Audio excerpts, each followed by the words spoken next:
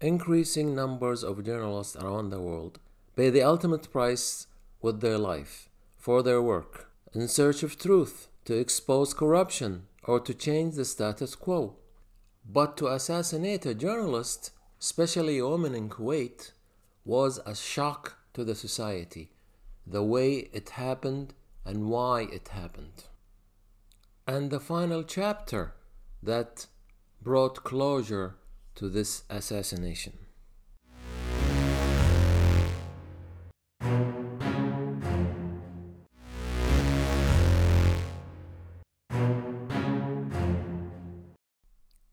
Hidayah Sultan al-Salim was born in 1936, a prominent member of the Al-Sabah family, the ruling family in Kuwait.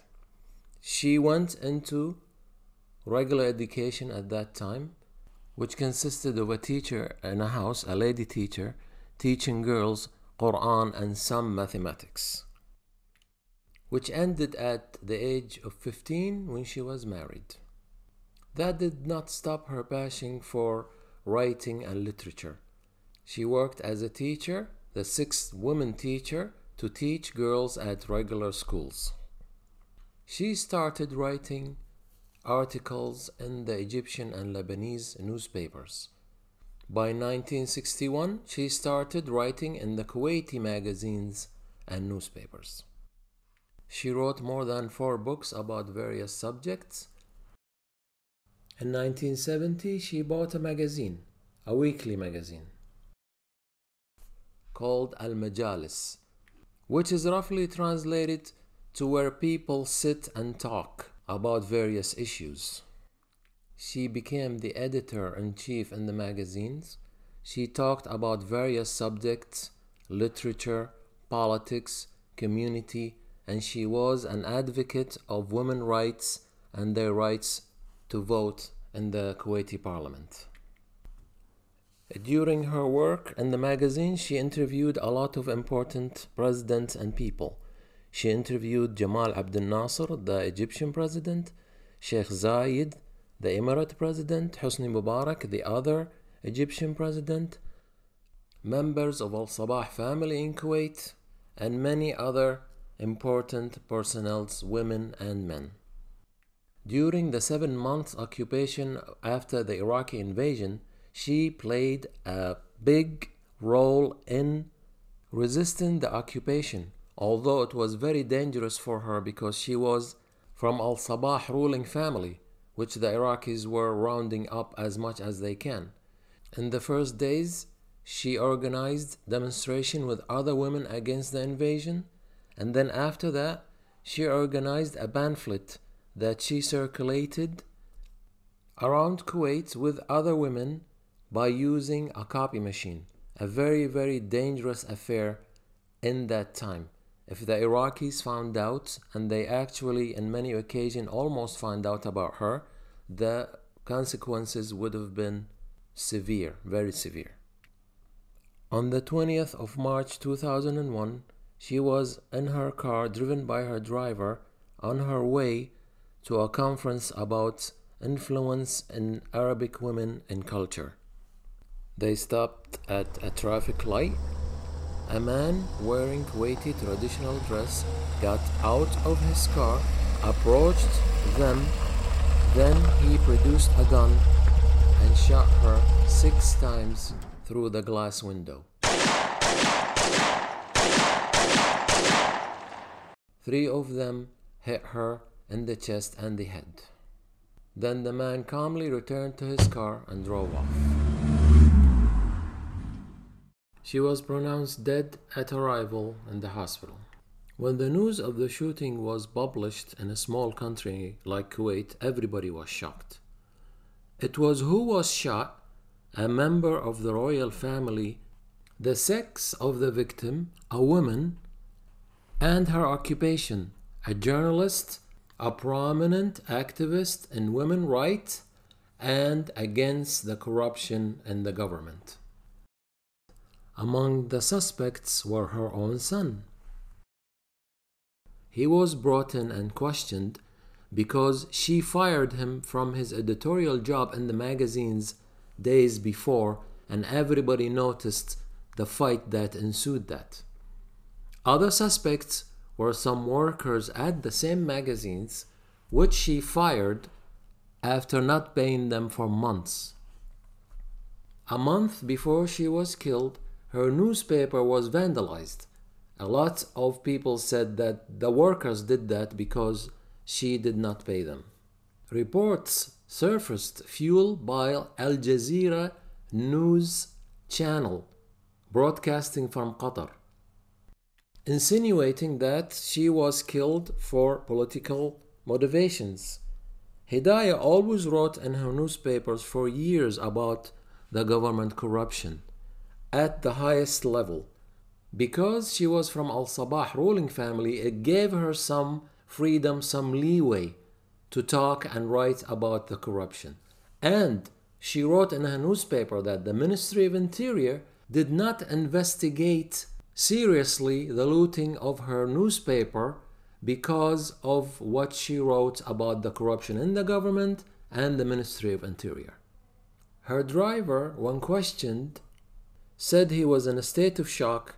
He was trying to hide after he heard the bullets and didn't really have a good look at the shooter. Some eyewitnesses at the scene said that they saw the man step out of a Nissan Petrol that had two colors, red and gold. One of them managed to notice the first numbers of the car, 13. The police searched for every Nissan Petrol that had those two colors and the number 13, and they found out one that belonged to a lieutenant colonel in the Ministry of Interior. He reported it stolen a day before. After an extensive search, they found the car parked in front of one of the houses. The car was seized and 3 brothers that lived in the house was taken in for questioning. During questioning, it was found out that they were the 3 brothers of the lieutenant colonel that reported the car stolen. Not long after that, the lieutenant colonel, Khalid Al-Azmi, came in and confessed that he committed the crime. Almost 1 year before she was killed, Hidayah wrote an article. In it, and I must do an exact translation of what she wrote. Quote, I remember when I was 15, we used to go to weddings, and we used to bring some dancers that lived outside of the wall of the city from Al-Awazim neighborhood. They used to dance with some sexual overtones. End of quote. Al-Azmi tribe was in an uproar. Many members of the tribe consider this an insult to the tribe, desecrating the honor of the tribe women. Al-Azmi tribe is a big tribe in Kuwait, around 15% of the population. 9 to 8 members of parliament are always represented in Kuwaiti parliament. They were one of the founding members of Kuwait. They were living in Bobyan Island, north of Kuwait, before the arrival of Al Sabah family that established the Emirate of Kuwait in 1756. Their voice was loud and respected. Hidayah retracted and wrote in an article that was not at all her intention, and she has the highest respect for the tribe. Clearly, she wrote that they brought the girls from a place that they lived in. They lived in Al-Azmi neighborhood, not that they were Azmis. Khalid Al-Azmi confessed that he killed her because what she wrote in that article a year back. He killed her to defend Al-Azmi tribe honor. Using his government-issued gun, forensic evidence prove that the bullets used in the crime came from the same gun. In solidarity, members of Al-Azmi tribe, even from Saudi Arabia, gathered and contributed more than 70,000 KD to defend Khalid. Members of his family and other members of Al-Azmi tribe asserted that Khalid could have not committed this crime. He was a lieutenant colonel in the Ministry of Interior with a bright future, a committed man, a Muslim man that just came from Hajj pilgrimage. His confession must have been coerced. He saw his 3 brothers in jail and he confessed so they can get out of jail and get out from suspicion that they did the crime. That was his defense during the trials. Although in his initial confession, he said that he did not commit the crime with premeditation. He did not prepare for the crime. That day, by coincidence, he saw her parked in the traffic light, which made his blood boil. He got out and he shot her. He said that knowing that one of the requirements for capital punishment is premeditation and preparation. He changed all that and he said that he did not confess. He confessed under coercion during the trials.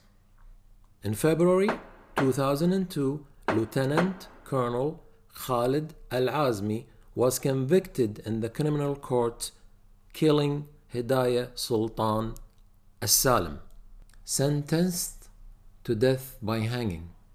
The sentence was upheld by the Court of Appeal, but the sentence was reduced to life imprisonment by the Kuwaiti Court of Cassation. During the trial, the prosecution said that Khalid went to Hajj not because he is a good devoted Muslim man. He went to Hajj so he can finish his 5 requirements to be a Muslim. He knew one of the consequences of the crime, that he could be sentenced to death. He wanted to meet God with all the requirements he had to do being a Muslim. He actually committed the crime while he was still in the Hajj vacation. The government grant any government employee 10 days of vacation so he can perform Hajj and come back. He committed the assassination during that vacation, right after he came from Hajj and before he went back to his work. Also, he was a police officer. His job was upholding the laws and protecting the citizens. Community trust and legitimacy of the police can be strained in the community, especially to use the gun that was issued to you by the government, which is very scarce in Kuwait, to commit your crime. In a matter of fact, the laws of the tribes, now and before in the old times, the magnanimity and chivalry prevents you from killing women, fighting with women, even on the battlefield, let alone a defenseless woman. That was the events that shook the Kuwaiti community. The assassination, and still the only assassination of a journalist, a woman journalist, as a consequence for an article she wrote in a magazine.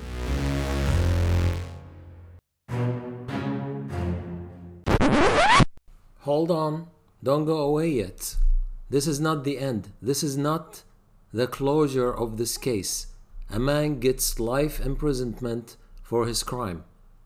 What happened after that is still talked about today, and it is recorded in the book Guinness of Records.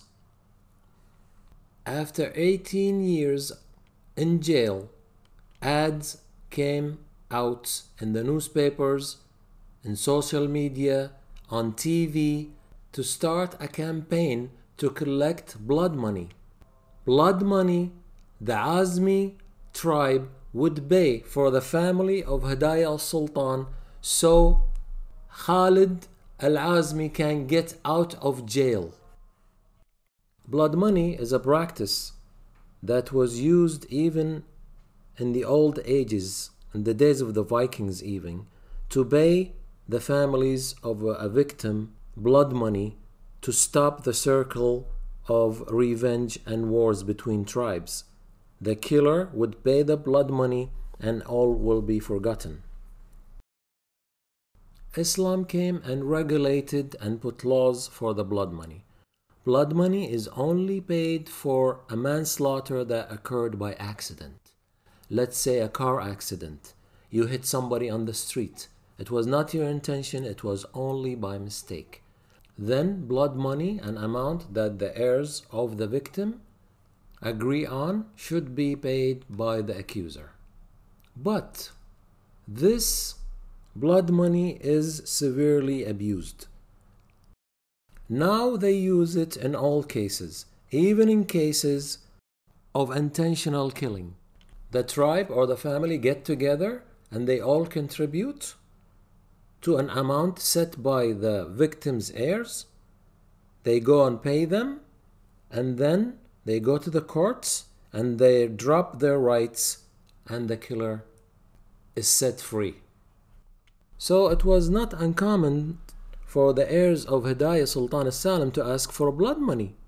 But it happened after 18 years of Khalid being in jail. It should have happened right away. Well, Hidayah Sultan's heirs asked for 1 billion KD in the beginning, $3.25 billion. For example, the Kuwaiti government set the blood money for a car accident, for example, around 15,000 KD, around $48,900. It was not uncommon for blood money to reach 50,000 KD, 100,000 KD, 150,000 KD. Hidayah's family is rich. They certainly did not need the money. They probably set that amount as an obstacle and for their opinion that they did not want to forgive their mother's killer. It seems that the negotiation to reduce the blood money was ongoing and they were under a lot of pressure to reduce the amount. They finally capitulated and they agreed on 10 million KD, $33 million. That amount is certainly staggering. A lot of people did not believe anyone should be paid that amount to get out of jail for a crime he committed. Even the blood money idea had some resistance. It's like a license to kill. Kill and pay, they'll set you free for murder. You could collect much smaller amounts and set a lot of people out of jail. People that were there because they wrote bad checks, women that they wrote checks because their husbands fooled them, many criminals. You could set them free. You could send that money to help a lot of hungry people. You can accomplish a lot of charity work with such an amount, not to use that outrageous amount to set a killer free. Nevertheless, Al-Azmi tribe pitched a tent, a huge tent, and had a huge campaign to collect the money, 10 million KD. After all, Khalid was one of their sons and he committed the act to defend the honor of all the Azmi tribes. They managed to collect that amount in 1 day. Members of Al-Azmi tribe from across the border helped. It was expected, if not required, for each to pitch his share. People from outside the tribe even contributed to the blood money. It is to date the highest amount paid for blood money. Khalid was released on May 30th, 2019. He was received as a hero's welcome and big celebrations. In 2001, when Hidayah was assassinated, there were 51 journalists killed around the world. In 2019, when Khalid was released, there were 49 journalists assassinated or killed around the world.